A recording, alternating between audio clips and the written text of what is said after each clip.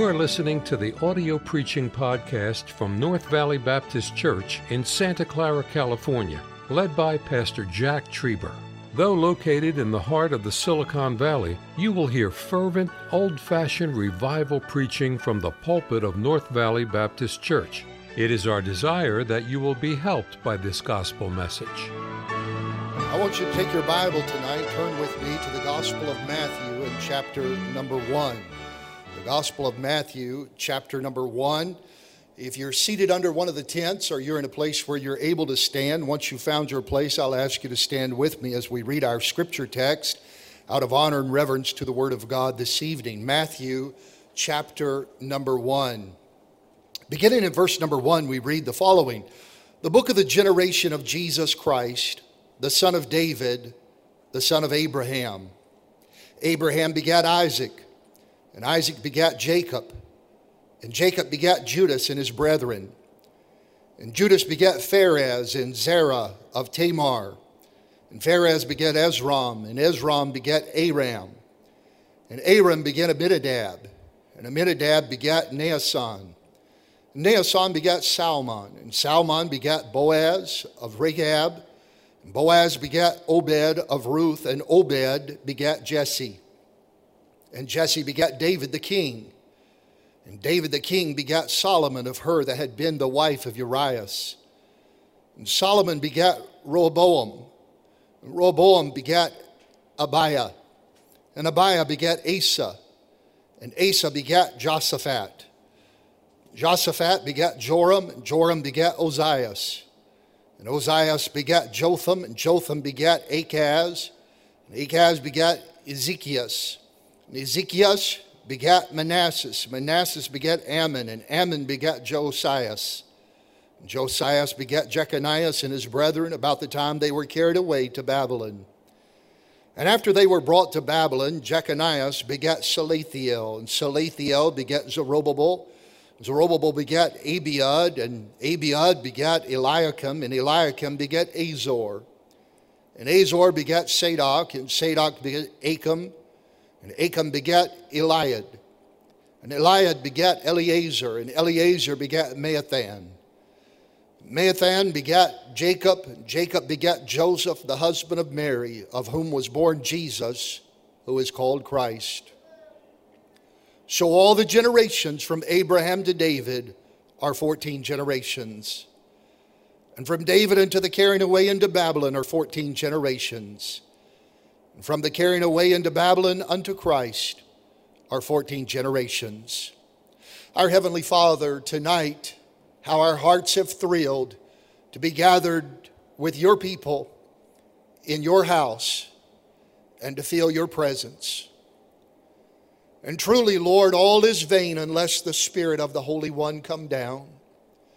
And tonight, as we turn our attention to the Lord Jesus Christ, we pray that he might be high and lifted up. We pray that as we look upon you, that our hearts would be thrilled as we're reminded of why you came, but that we might be filled with a new vigor and determination to go out and to live for you and to serve you, understanding that you're coming again. Speak to our hearts and help us. Get honor and glory unto yourself, and we'll thank you for all that you do, for we ask in Jesus' name and for his sake. Amen. Thank you. You may be seated. This evening, as we open our Bibles and begin to read, we find ourselves at the beginning of the New Testament. For some 400 years, there has been no word from God. When the prophet Malachi had laid aside his pen, God had ceased to speak. But now once more, God has a message for mankind. And as we open this New Testament and begin to read, the first name that appears is the name Jesus.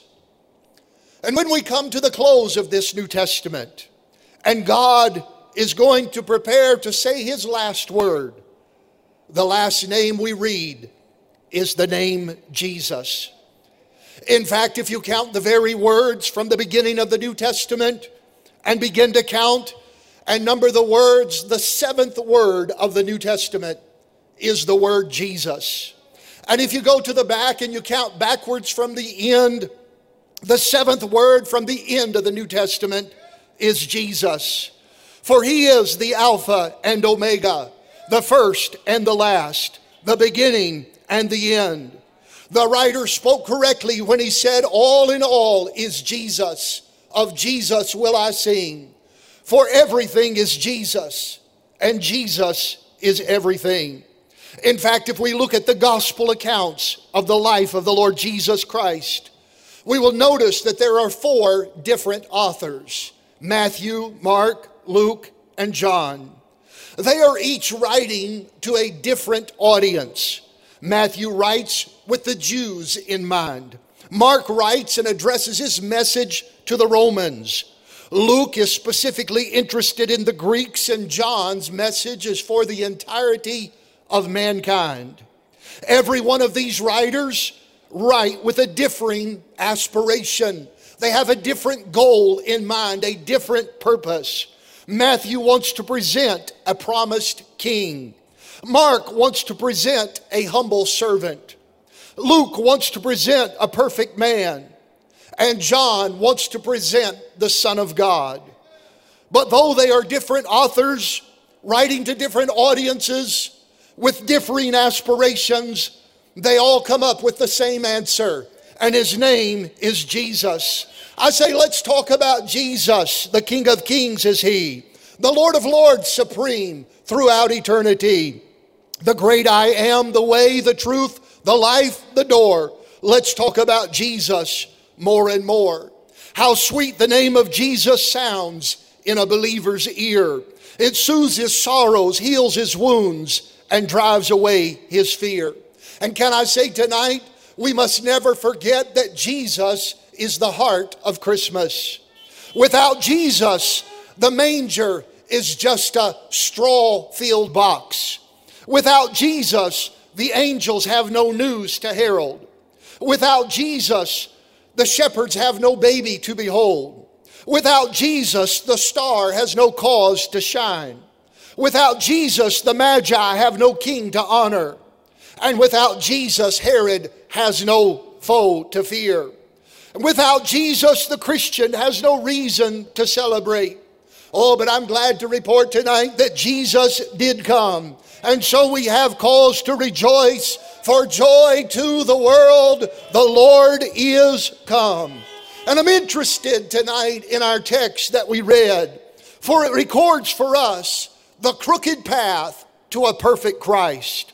If we were allotted the time this evening, we could trace many of the characters listed in this genealogy of the Savior. In this list, we would soon notice that there are many well-known individuals like David and Abraham and Jacob and Ruth. We would also find that this list contains many individuals whose lives are shrouded in obscurity. Men like Esrom and Salathiel and Azor. But the truth of it is, if we look at all of the names on this list, we would find that it is entirely filled with individuals who are flawed. For all are sinners, and all of those in this genealogy are in need of a Savior. And thus we have the crooked path that ultimately leads us to a perfect Christ. I'm interested in the pathway to the cradle this evening. And tonight, as we look, I want us to focus on just one verse, probably the most thrilling verse that we read tonight, perhaps. The last verse of our scripture reading, verse number 17. So all the generations from Abraham to David are 14 generations. And from David unto the carrying away into Babylon are 14 generations. And from the carrying away into Babylon unto Christ are 14 generations. And tonight we're going to look and we're going to see the pathway that brought us to the cradle of the Lord Jesus Christ. I begin by noticing this first group of 14 generations that the Holy Spirit directs our attention to. So all the generations from Abraham to David are 14 generations. These are generations that will climax in resplendent glory.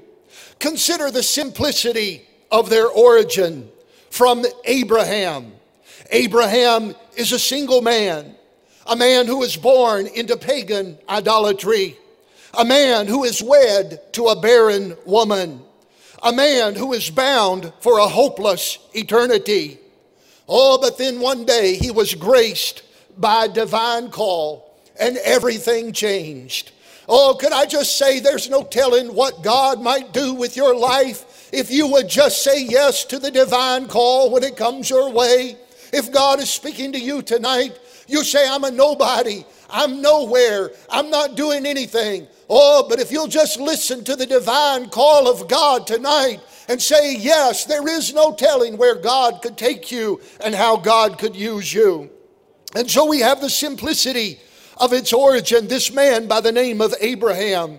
But then we would very quickly note the sovereignty of their care. From Abraham to David.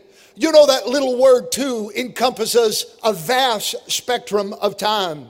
It includes the time that they spent in bondage in Egypt, as they went down there and they lived in a strange land, being ruled by a strange lord, among people who spoke a strange language, and they were engaged in a strange labor. It was not their home, and their lives were made bitter by hard bondage.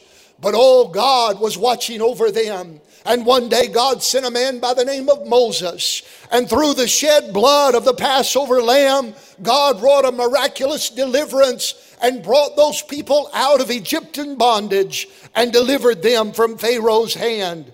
Then God watched over them, though they were rebellious, though they refused to listen to God, though they refused to yield to God. Many times their lives were characterized by murmuring and complaining, and yet God watched over them for 40 years as they wandered through the wilderness. Every day they drank water from a smitten rock.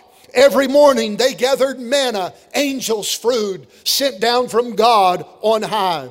And God watched over them and cared for them and guided them and preserved them until one day they passed over Jordan and entered into the promised land. They entered into the promised land, and God caused enemy after enemy to fall before them. God, by his sovereign power, knocked down the walls of Jericho. Under the direction of Joshua, God allowed these people to conquer a heathen land and make it into the land of promise and the land of plenty. Then finally we come to the anointing of their king. There came a time when God, in his sovereign will, allowed them to have a king upon their land.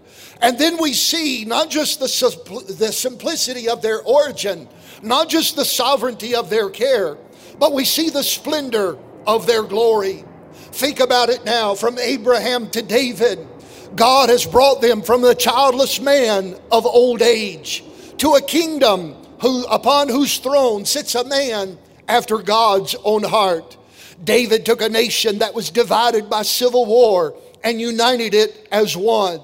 And as a soldier, he conquered their foes. As a shepherd, he cared for their needs. As a singer, he penned their songbook. As a sovereign, he ruled their kingdom. And as a son, he symbolized their hopes. But alas, we read that the days of David drew nigh that he should die. So David slept with his fathers and was buried in the city of David. And that takes us from this first 14 generations that climaxed in such resplendent glory, from nothing to everything.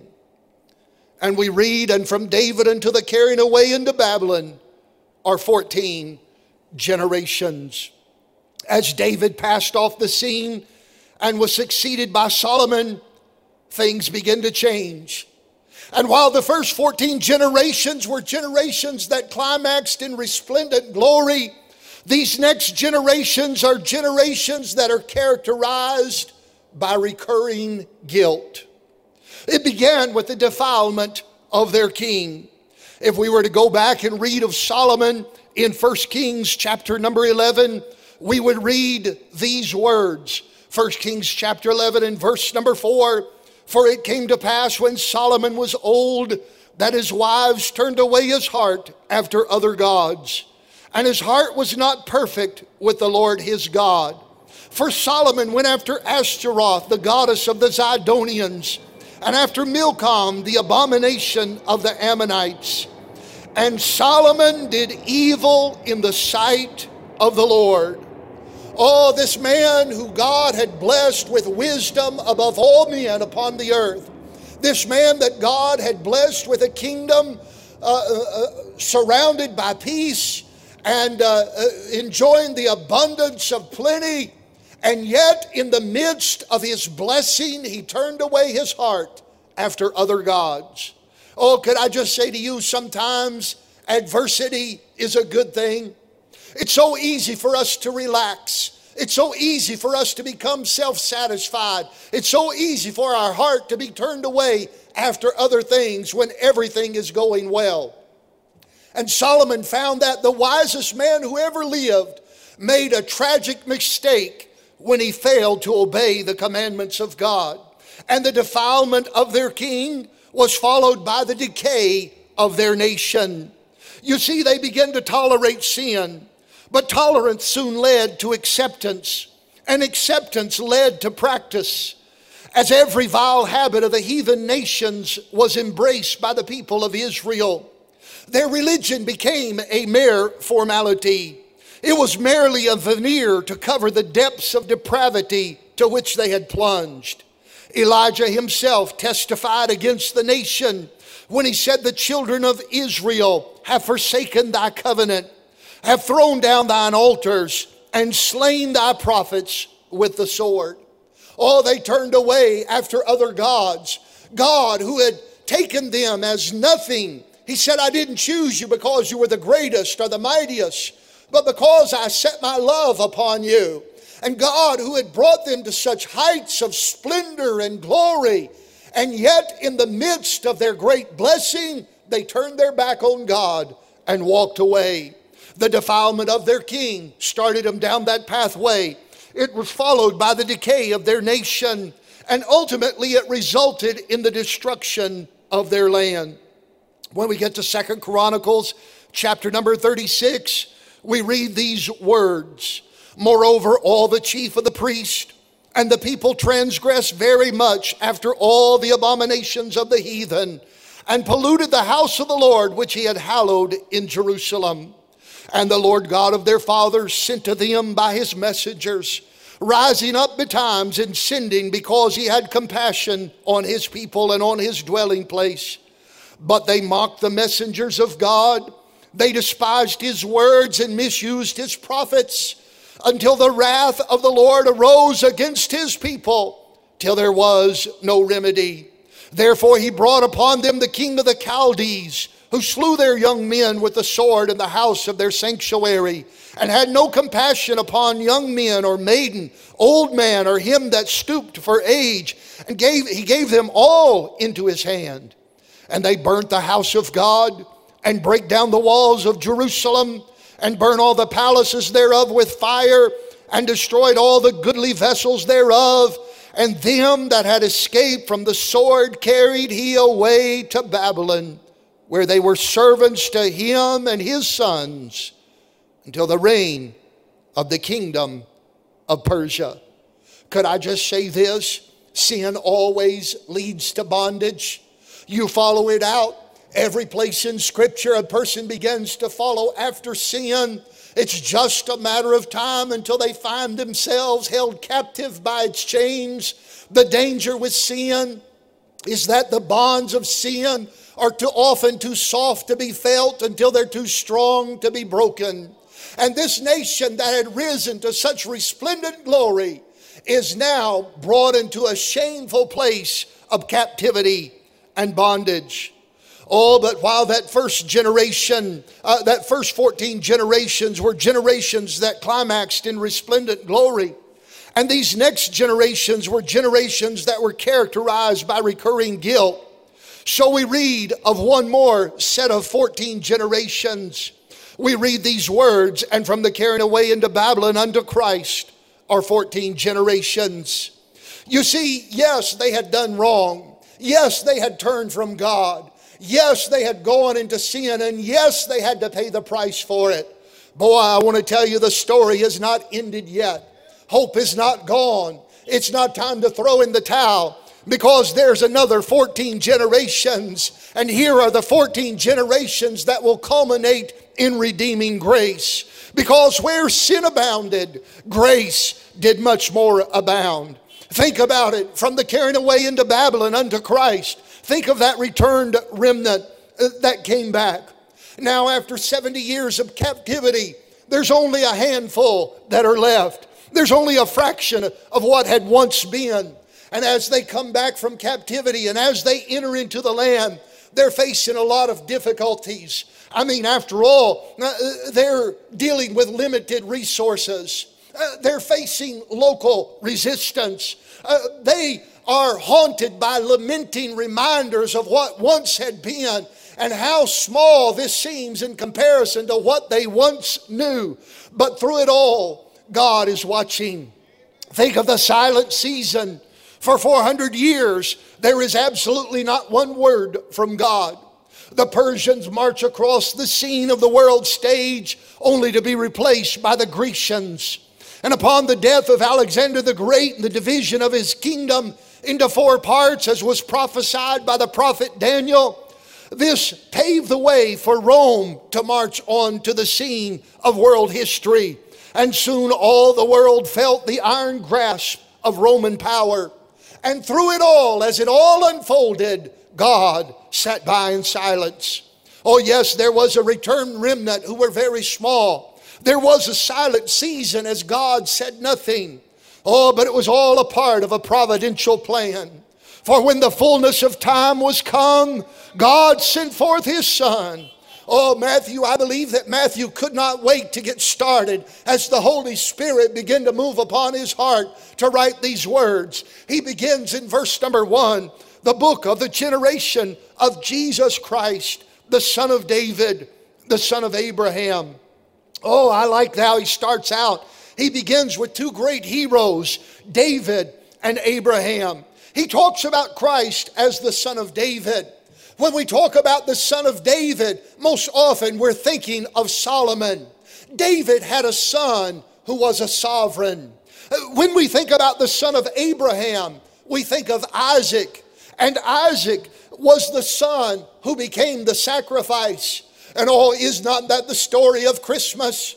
That there was a sovereign on high, the Son of God, who humbled himself and wrapped himself in a robe of flesh, was brought into the world through the virgin womb, wrapped in swaddling clothes and laid in a manger. Why? Because he, by the sacrifice of himself, would be the answer for the curse of sin that had afflicted all mankind. I think of Abraham, his greatest triumph. If we look at his life and we mark the high point of Abraham's life, we would say probably that it occurred on a mountain, Mount Moriah. It was when he was willing to give his own son, his own flesh and blood, as it were, as a sacrifice to God. And I would say of David that David's greatest victory occurred in a valley, as he walked into the valley of Elah and faced the foe that Israel cowered before. Oh, and when I think of Jesus, the son of David, the son of Abraham, oh, he won the greatest victory that has ever been won, as one day he walked up a mountain called Calvary and went down into the valley of death and attained victory over sin, over death, over hell and the grave. And by it he opened the doorway of salvation to whosoever will. And this is why we celebrate. This is why we sing joy to the world. The Lord is come. You see, the pathway to the cradle was not a straight pathway. It was not an easy pathway, but it was a pathway designed by sovereign God, who from the very beginning saw His Son as the only solution to the sin of mankind. Could I just say this tonight? The story of Israel is our story. It's your story. It's my story. Oh yes, it all begins with resplendent glory. For we were made in the image of God. From the very moment of conception, God breathed into our nostrils the breath of life, and we became a living soul created in the image of God for fellowship and worship with Him. But tragically, like Israel, from the very moment of our birth, our lives are characterized by recurring guilt. The psalmist said they go astray from the womb. From the very moment of our birth, that old sin nature begins to rise up and we begin to rebel against God. We're sinners by nature and we're sinners by choice, for all have sinned and come short of the glory of God. Oh, but tonight there is hope. There is hope because of redeeming grace. Because Jesus came, there is hope. No wonder the angel said, "Thou shalt call his name Jesus, for he shall save his people from their sin." Where are you tonight? Are you one of those who has experienced that saving grace? Can you remember the day and the hour when that divine call reached out to your heart and your life and you said yes to the invitation? Can you look back and see how God has changed your life through redeeming grace? Maybe this Christmas season would be a good time to come aside from the busyness of life, come aside from the hustle and bustle, the activity of the day, and spend a few minutes with a bowed knee saying, "Thank you, God, for coming to this world. Thank you for coming to this world as a baby. But thank you for living a sinless life and dying a substitutionary death and becoming the payment for my sin that I could never hope to pay for, so that I might have eternal life." Maybe you're here tonight. You say, "Really, I'm stuck at recurring guilt. I know nothing of redeeming grace." Can I say tonight, that's why Jesus came, was for you. He came that you might have life and that you might have it more abundantly. And could I say in just a moment, we're going to have an invitation. When that invitation is given, I want to urge you to slip from wherever you're at and come forward. We'll have someone take the Word of God and show you how you can say yes to Jesus Christ tonight. And when you leave tonight, you can carry the spirit and the joy of Christmas with you in your heart as Christ resides within in the person of the Holy Spirit. Thank you for listening to the audio preaching podcast from North Valley Baptist Church in Santa Clara, California, led by Pastor Jack Trieber. For more information about our ministry or to find out how to get in contact with us, visit our website at nvbc.org. May God bless you as you serve Him this week.